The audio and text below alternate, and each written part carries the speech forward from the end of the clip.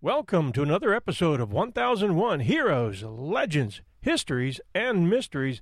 This one, titled The Heroes of Kamdesh, is from our Heroes series and covers the bloody battle that took place at American Command Outpost Keating in Afghanistan near the mountain village of Kamdesh on October 3, 2009, and the events that led to the bloody confrontation when a force of 300 Taliban assaulted the American combat outpost. The attack was the bloodiest battle for U.S. forces since the Battle of Wanat in July 2008, which occurred only 20 miles away from Kamdesh. The attack on COP Keating resulted in 8 Americans killed and 27 wounded, whilst the Taliban suffered an estimated 150 killed. This story is dedicated to all those who stand ready to sacrifice their lives for our freedoms. This is your host, John Hagedorn, and this is our story. The Allies believed the key to denying the Taliban and other anti-coalition militia access to supply lines into Pakistan was to build provincial reconstruction team bases. The Allies hoped that by extending these bases into Nuristan, one of the most remote and isolated eastern provinces in Afghanistan, they could demonstrate to the entire Afghan population the government's credibility and power. These bases were a key element of the American counterinsurgency strategy. Colonel John Mick Nicholson, commander of the 3rd Infantry Combat Team of the 10th Mountain Division, had observed that Kamdesh was located at a point where 3 of the valley systems from the Pakistan border in the north converged. Nicholson and officers of his command believed that much of the flow of weapons and troops from Pakistan could be stopped at Kamdesh. The camp was constructed by 3-71 Cavalry, 10th Mountain Division, Reconnaissance, Surveillance, and Target Acquisition in the summer of 2006 and was manned by their able troop element till June 2007. The area had not been occupied by any conventional U.S. forces prior to cavalry's takeover, although Special Operations Forces, including a Navy SEAL team that took major casualties when their helicopter was shot down by enemy fire in Operation Red Wings, operated in the area. The camp was originally constructed to be a PRT, or Provincial Reconstruction Team, called PRT Kamdesh, but due to extremely high levels of fighting in the area, it remained a fire base instead of a PRT. In December 2006, it was renamed Camp Keating after the death of able troop Cavalry 10th Mountain Division's executive officer Benjamin Keating, who died November 26, 2006, while conducting combat operations south of the camp. 371 Cavalry conducted many successful combat missions in the area surrounding the camp and repelled various attacks on the base. The Kamdesh village and most of Nuristan is located in the Hindu Kush. This is a lofty mountain range characterized by steep slopes of enormous granite boulders separated by fast-moving rivers in deep, narrow valleys. The temperate climate of the area provides hot summers, a monsoon season in the summer, and cold winters of ice and snow extending down into the valleys. The combination of volatile weather and rugged mountains make any kind of travel and life in general difficult and challenging. American military operations in Kamdesh were affected as soon as units began gathering for deployment in the area. Operation Deep Strike began on May 5, 2006. This was a redeployment from the Kaukay and Korangal valleys to Kamdesh. The pickup zone for able troops 2nd Platoon was called PZ Reds, located on the side of an 8,000-foot mountain. It was nicknamed Heart Attack Ridge due to its steep slope and obstacles hazardous to low-flying aircraft. While attempting a pickup, a Chinook transport helicopter crashed in the darkness at 10:09 p.m. when the rear rotor hit a tree, and the helicopter slid down the slope and over a cliff, exploding in flames and killing all the crew and passengers. There was an element of able troop 371 Cavalry 2nd Platoon still left on the PZ after the crash that worked relentlessly to recover the bodies of their 10 comrades and destroy sensitive equipment left among the wreckage. This and many sections herein contain information found in Jake Tapper's new book, The Outpost, An Untold Story of American Valor. After marching into the proposed site for the Kamdesh Provincial Outpost, Captain Michael and Cherokee Company's 2nd Platoon were confronted by a large boulder in the middle of the site that made use of a helicopter landing area in the PRT site impossible. The rock couldn't be blown apart without raining fragments into the town of Ermul across the Lande Sin River. The landing zone was therefore placed on the other side of the river on a rocky peninsula, jutting into the river near Ermol. This separation of the landing zone and the fact that PRT was surrounded by mountains on 3 sides make the site unappealing because of the difficulty of mounting an effective military defense for it. The outpost was literally in a valley bowl at the bottom of a steep mountain, and extremely difficult to defend, a bad choice on the part of those that chose the position. On August 8, 2006, 19 days after the first American landing, the PRT was attacked for the first time. Captain Frank Brooks, commanding at LZ Warhite, was dismayed to discover the PRT could not be quickly supported by LZ Warhite. From the PRT's position that resembled the bottom of a funnel, it couldn't be seen or supported with indirect fire due to the multi-level and complicated local terrain.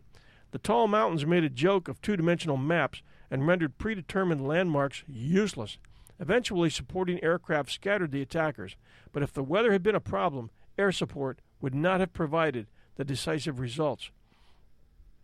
From August 8th to November 25th of 2006, strenuous efforts were made to supply and expand the PRT by supply convoys using the Lande Sin Valley Road from Nere FOB. Afghan contractors were unable to keep the narrow mountain road in safe condition, and convoys were subject to constant ambush from the surrounding mountains that lined the entire valley to Nere, another good reason to reconsider this outpost defensive position. It was against regulations for officers to drive a convoy vehicle, but First Lieutenant Ben Keating took the wheel while returning an armored supply truck to the Nere FOB. He wanted to avoid risking the lives of his men while traveling on an unstable road subject to ambush with an overweight vehicle. During the highly risky convoy, the road collapsed under the weight of Keating's vehicle. He was thrown from the truck, and then it rolled over him and sank into the Lande Sin River. His death had a traumatic effect on the morale of 371 Cav. The Allies stopped using the Kamdesh-Nere Road as a result. Combined with difficult conditions for air supply and a continuing loss of support from the local population, supply to what was renamed Camp Keating on November 6, 2006, was steadily strangled. As it became obvious that COP Keating was too isolated, indefensible, and rapidly becoming impossible to supply, plans were made to close it, beginning in December 2008. Then, 10 months went by. About 3 a.m. on October 3, 2009, insurgents ordered all Kamdesh villagers to leave the area. At dawn, 350 Taliban-led insurgents opened fire from all sides of the outpost with mortars and rocket-propelled grenades, immediately putting the Americans' mortar pit out of action. Hi, everyone. The holiday season is upon us, and I'll be glued to the telly for BritBox on many a night. I've already shared with you the fact that I keep up with Father Brown and Poirot at BritBox.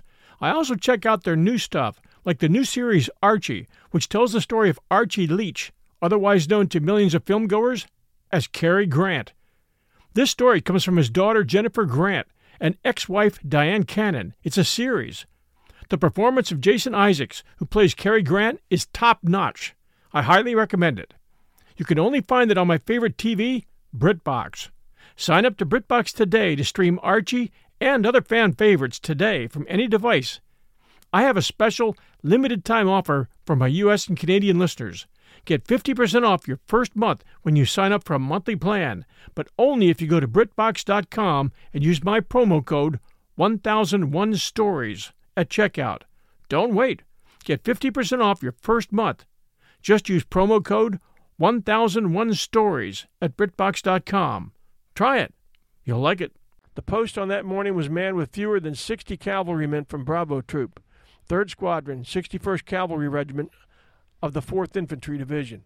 They would confront the enemy in a 12-hour close contact battle that verged on hand-to-hand contact throughout.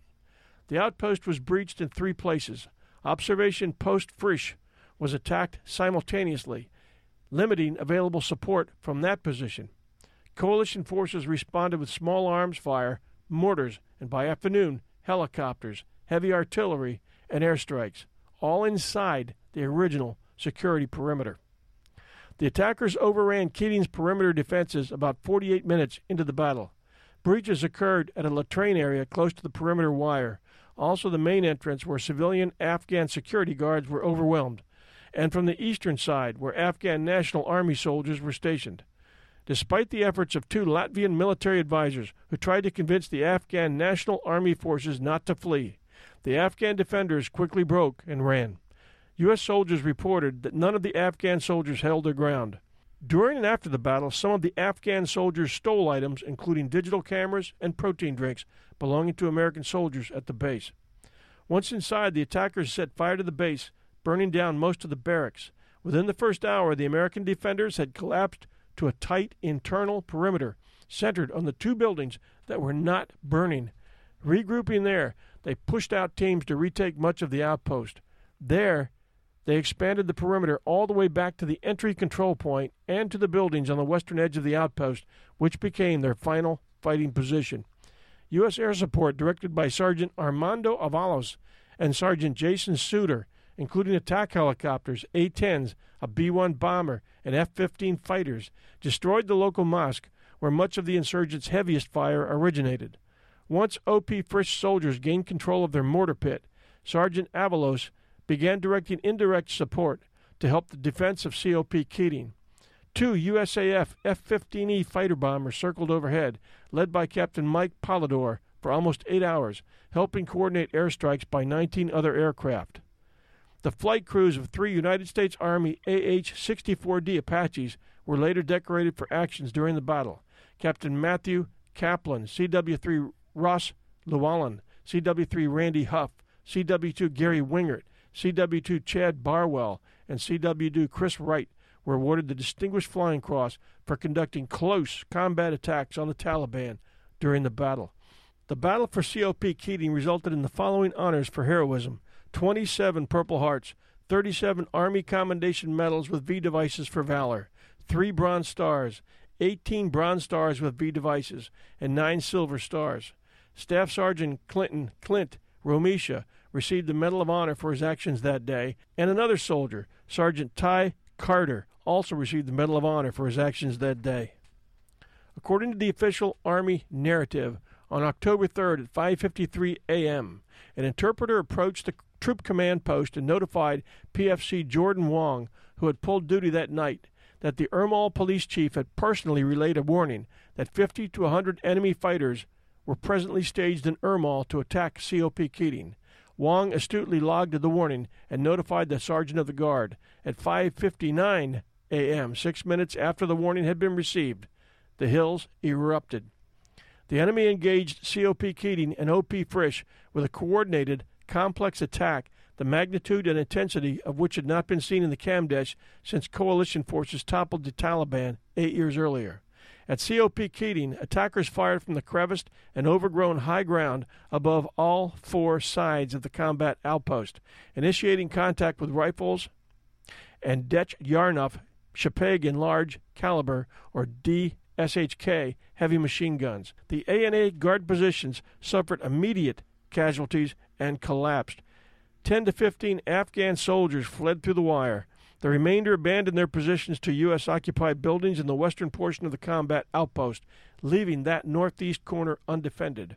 At the gunburst, B Troop soldiers jumped to reinforce guard posts throughout the compound. Staff Sergeant Justin T. Gallegos, Sergeant Bradley Larson, SPC Stephen L. Mace raced to fortified high-mobility multi-purpose wheeled vehicles, or Humvees, at the southern side that served as a battalion position.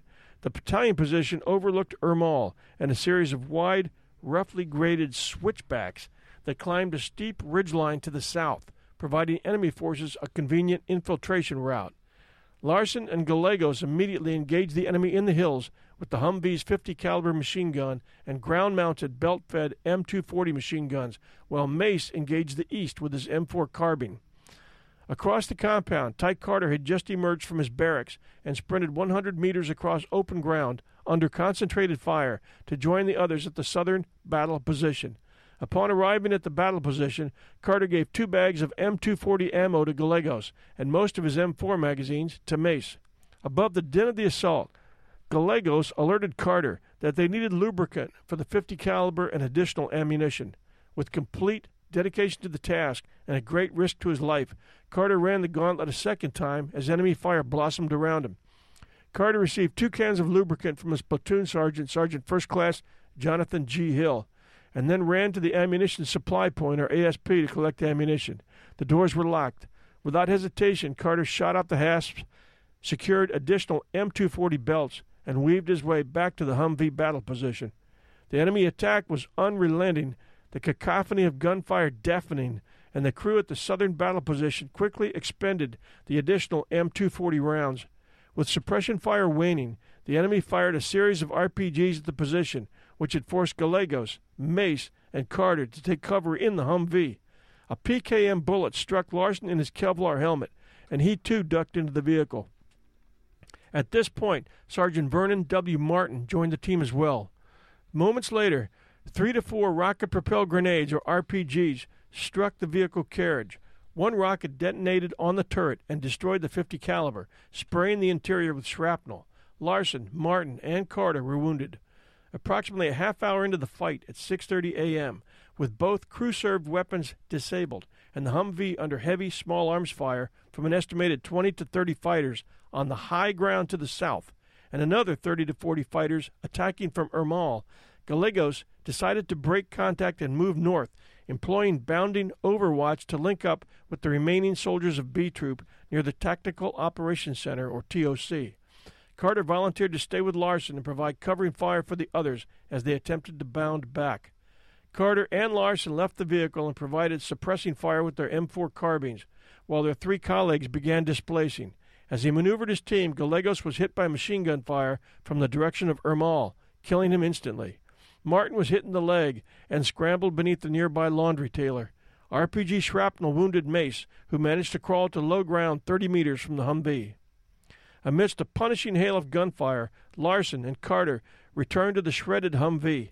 Lurching across the compound in a second Humvee, Sergeant Joshua M. Hart, SPC Christopher T. Grifton, and Private Edward W. Faulkner, Jr. reinforced the battle position. The new vehicle immediately encountered concentrated RPG fire from the southern high ground and a squad of enemy fighters that breached the combat outpost through the Entry Control Point, or ECP. 8 successive RPGs hit the Humvee, including a direct strike on the right passenger door that severely wounded Hart and sprayed Grifton and Faulkner with shrapnel. Hart evacuated the Humvee but was instantly cut down by PKM fire. Recognizing the imminent threat from the enemy squad inside the wire, Carter and Larson engaged and swiftly killed 2 enemy combatants and wounded 1. Their accurate fire under intense pressure forced the enemy into a hasty retreat and prevented them from overrunning several soldiers pinned down in the nearby mortar pit. Grifton and Faulkner darted north toward the command post across the same open ground Carter had already traversed 3 times. Faulkner made it safely, but Grifton was struck and killed instantly. Enemy fire set ablaze a number of buildings, and acrid black and gray plumes of smoke curled from the valley against the sky. With their M4 ammunition nearly exhausted, Carter again stepped from the Humvee to secure additional ammunition and check on whomever might be in the second Humvee. Crawling to the dust and gravel as intense volleys of enemy fire rained around him, Carter found the Humvee empty but grabbed an M249 light machine gun with a partial drum of ammunition and an M203 grenade launcher, and then crawled back to Larson. Realizing the drum had only 50 rounds left, Carter suggested they delink the ammunition and employ it in M4s so both men could continue to fight. Though each had less than a full magazine, Carter and Larson engaged the enemy with precision fire. Carter killed a 2-man enemy RPG team and 2 additional fighters in the Umrol station. Wounded, outmanned, and outgunned, Carter and Larson still suppressed the enemy's assault teams. Their accurate fire under extreme duress, with no margin for error, prevented the breach of COP Keating's vulnerable southern flank. Nearly 2 hours into the fight, at approximately 7:30 a.m., Carter observed from the passenger seat in the Humvee Mace moving exposed toward low ground 30 meters away. Carter turned to Larson and said he wanted to attempt a rescue. Larson initially sought to deter Carter, stressing that, "You're no good to Mace if you're dead." When Mace was struck with a new volley of gunfire and pleaded for help, Carter decided he had no choice but to try to reach his fellow soldier. Knowing that he would almost certainly be killed, and with no regard for his personal safety, Carter jumped from the truck and sprinted forward to Mace. With small arms fire riddling the Humvee and the ground around him, Carter staunched Mace's bleeding and placed a tourniquet on his shattered leg. With enemy fire intensifying around him, Carter summoned the strength to lift Mace and carried him through the hail of bullets, up to the rise and to the Humvee. Carter placed his fellow soldier in the back seat of the damaged carriage and returned to the fight. As their ammunition dwindled, Carter and Larson engaged the enemy with single, well-aimed shots. With inoperative radios and no contact with other B Troop soldiers, the pair grew concerned that the rest of COP Keating had been overrun. Recognizing that Mace needed immediate medical attention and the vital need for reconnaissance, Carter, with Larson's concurrence, headed toward the TOC along the same path on which Gallegos had been felled. Moving under Larson's covering fire, Carter ran down the declining grade and maneuvered back toward the command post. En route, Carter came across Gallegos and checked his vital signs, grimly determining his fellow trooper had been killed. Carter found the sergeant's squad radio. Hearing traffic from others in B Troop, he turned around and made his way back to Larson. They called the command post and let them know they were alive, but still pinned down. Fires now burned in most structures on the eastern side of the compound, and it became apparent that enemy forces had penetrated the wire in at least 2 places. In response, the rest of B Troop had consolidated in a tight perimeter around the command post and surviving barracks. While Carter and Larson had warded off a third breach, Staff Sergeant Clinton L. Romisha and Hill had led a counterattack to retake a meeting hall and close the ECP. Romisha and Hill killed several enemy fighters that had penetrated the combat outpost and opened an evacuation route that was still exposed to RPG and machine gun fire. When Carter and Larson called and confirmed they had been isolated and a litter urgent casualty, Hill's element established a base of fire to cover their withdrawal. Carter climbed from the Humvee and dug through the debris of the 2 shattered vehicles to uncover a litter. Carter and Larson then carried Mace across 100 meters of open ground, still being swept with sniper and machine gun fire. With Mace at the aid station, Carter reported to Hill and joined the fight with the platoon for the rest of the day. He served as a sniper, providing accurate cover fire for the teams of soldiers who were recovering the bodies of the fallen soldiers. Mace reached the aid station at approximately noon, nearly 6 hours after initial contact and approximately 5 hours after he was first wounded. Captain Chris Cordova administered extraordinary trauma care, including a series of intravenous drips and 6 blood transfusions taken from the veins of the soldiers in the troop, including his own. The heavy firefights in the enclosed valley prevented a medical evacuation helicopter from touching down in the narrow landing zone until the cover of darkness. When the helicopter was able to land, Mace was immediately flown to Forward Operating Base Bostik and then on to Bagram and then on to Bagram Airfield. He succumbed to his wounds in the hospital despite the heroic efforts of his fellow soldiers. About 12 hours after the initial attack, reinforcements finally arrived at the besieged combat outpost. A Quick Reaction Force, or QRF, that had set down at OP Frisch had hiked down the interminable switchbacks, killing 2 retreating enemies en route, and linked up with the defenders of COP Keating. The command outpost had held, despite the unprecedented onslaught. In operations over the next several days, coalition forces killed one of the top regional subcommanders affiliated with the Taliban, turning a potential defeat into a decisive victory for coalition forces in the contested Kamdesh. However, the outcome might have been very different without the valor of Carter and Larson, who held the southern flank and prevented a platoon-sized enemy element from penetrating the wire, linking up with others, and attacking the TOC at close quarters. Carter's and Larson's heroism bought the necessary time for multiple air assets to come on station and blunt the massive enemy attack. Carter's remarkable acts of heroism and skill, which were vital to the defense of COP Keating, exemplify what it means to be an American hero. President John F. Kennedy said that a nation reveals itself not only by the men it produces, but by the men it honors. Carter's actions, which reflected great credit upon him, his unit, the United States Army, and the United States of America, made him a most deserving recipient of the Medal of Honor. President Barack Obama awarded Carter with the Medal of Honor in a White House ceremony on August 26, 2013. The following day, Carter was inducted into the Pentagon Hall of Heroes.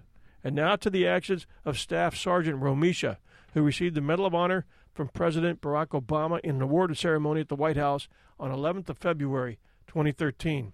He is the 4th living Medal of Honor recipient for the wars in Afghanistan and Iraq, following Salvatore Giunta, Leroy Petry, and Dakota Meyer, and the 11th overall for these wars. According to his Medal of Honor citation and interviews with his comrades, Romesha was usually in the middle of wherever the battle for COP Keating was thickest.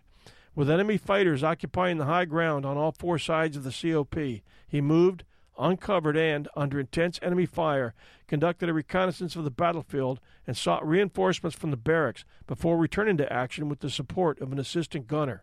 He took out an enemy machine gun team and, while engaging a second, the generator he was using for cover was struck by a rocket-propelled grenade, peppering him with shrapnel wounds. Undeterred, Romesha continued to fight, and upon the arrival of another soldier to aid him and the assistant gunner, he again rushed to the exposed avenue to assemble additional soldiers. Romesha mobilized a 5-man team and returned to the fight equipped with a Russian sniper rifle left behind by one of the wounded Afghan National Army soldiers. With complete disregard for his own safety, Staff Sergeant Romesha continually exposed himself to heavy enemy fire as he moved confidently about the battlefield, engaging and destroying multiple enemy targets, including 3 Taliban fighters who had breached the combat outpost perimeter. The citation continues.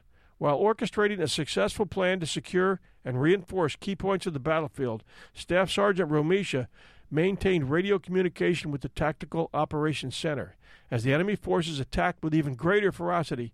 Unleashing a barrage of RPGs and recoilless rifle rounds, Staff Sergeant Romesha identified the point of attack and directed air support to destroy over 30 enemy fighters.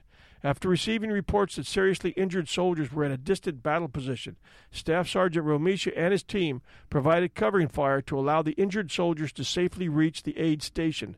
Upon receipt of orders to proceed to the next objective, his team pushed forward 100 meters under overwhelming enemy fire to recover and prevent the enemy fighters from taking the bodies of the fallen comrades. Staff Sergeant Romesha's heroic actions throughout the day-long battle were critical in suppressing an enemy that had far greater numbers. Romesha's heroism didn't surprise his commanding officer, Stoney Portis of Hanover, New Hampshire. Quote, his soldiers respected him because he never asked them to do anything he wouldn't or couldn't do himself, Portis says. In a firefight, he could orient fires and fire teams while simultaneously integrating indirect fires. But Clint was tough on his leaders, too. There were times when he would ask his platoon leader or me, "Sir, would you mind explaining that to me? Have you thought about doing it this way instead?" When he offered an alternative, his leaders listened, and to no one's surprise, his plans improved our missions. John Hill, a platoon sergeant and recipient of a Silver Star, said he'll never forget Romesha's attitude that day. "I was at my peak of frustration, fatigue, and overwhelmed at the situation at hand," Hill says. Needless to say, there was a lot going on at one time. In the Tactical Operations Center, it was loud with explosions just outside, yelling, and new reports of enemy locations. Out of the blue, Rowe said in a very stern and demanding voice, just as there was a moment of odd but haunting silence, "I'll tell you what we're going to do. We're going to take this effing COP back." When he said that, and the way he said it, it was like his war cry trying to rally the men for that last bit of guts, honor, and never-quit attitude. And take it back they did. 12 hours after the battle started, the quick reaction force that had landed 3 kilometers away made it to the COP and relieved the besieged troops. After the battle, COP Keating was abandoned and ultimately destroyed by U.S. aircraft called in to ensure that nothing was left that could be used by the insurgents. As the last helicopters full of troops loaded up to leave the area, Romesha was the final man on the bird. "It was bittersweet leaving COP Keating," Romesha says. "Units before us suffered there, and we suffered there, and to give up that terrain was a little heartbreaking, but tactical decisions above us are made, and we've got our job to do." There are dozens of stories of heroism during the battle for COP Keating, also called the Battle of Kamdesh, but there are many who believe that our soldiers were placed in harm's way due to bad decisions. In an AP article, the father of Stephen Mace, who was killed during the attack, says U.S. military commanders should have known that the troops there were sitting ducks. Larry Mace's soldier son was buried at Arlington National Cemetery with full military honors, one of 8 U.S. troops killed in Kamdesh. The attack at Kamdesh, along with a similarly costly battle a year earlier in nearby Wanat, emerged as serious challenges to U.S. military strategies and resulted in the disciplining of a number of Army commanders whose decisions to choose hard-to-defend village outposts and failure to provide them with enough men and materials, and the failure to close COP Keating immediately after the decision to abandon it, which came months earlier, all pointed to a need to prepare and equip strategies that put our soldiers first. American commanders didn't reinforce Keating or pull the troops that were there out in time, Larry Mace said. More than a year before the firefight at Cam Dash, 9 U.S. soldiers were killed and 27 more were wounded when their base at Wenat, a village about 30 miles from Cam Dash, was nearly overrun by insurgents. The only difference between the two battles are the dates and the names of the soldiers killed, Larry Mace said. They haven't changed their game plan. They're fighting a war with too few people. Following the October 3rd battle that killed Stephen Mace, U.S. forces left Keating and another outpost at Kamdesh. The withdrawal had been planned long before the attack had occurred, according to NATO-led coalition. A spokesman said the shift was part of a new strategy outlined months ago by the top U.S. commander in Afghanistan, General Stanley McChrystal, to shut down difficult-to-defend outposts and redirect forces toward larger population areas to protect more civilians. Even as his son was being remembered as a hero, Larry Mace remains angered by the circumstances surrounding his son's death. Stephen was home in August on 2 weeks' leave, sitting in the living room of their home in Winchester, Virginia. Mace said Stephen told him the Taliban were massing in Kamdesh. Yet, strict rules of engagement kept the soldiers from taking aggressive action to prevent an attack, Larry Mace said. Mace recalled that Stephen gave his dog tags to his brother Brad before returning. I think he knew he wasn't coming back, Larry Mace said. We offer this episode in honor of all the men and women who serve in our armed forces, and especially to those who never made it back. The enemy death toll at the Battle of Kamdesh was estimated at between 150 and 200. 8 U.S. soldiers paid the ultimate price that day. Justin T. Gallegos of Tucson, Arizona. Christopher Griffin of Kinchelo, Michigan. Kevin C. Thompson of Reno, Nevada. Michael P. Scusa of Villas, New Jersey. Vernon W. Martin of Savannah, Georgia. Stephen L. Mace of Lovettsville, Virginia. Joshua J. Kirk of South Portland, Maine. And Joshua M. Hart of Applegate, California. They gave their lives thousands of miles away at a remote mountain outpost so we could live in freedom here. Never forget. Thank you for joining us. Until next time, this is your host, John Hagedorn, and this is our story.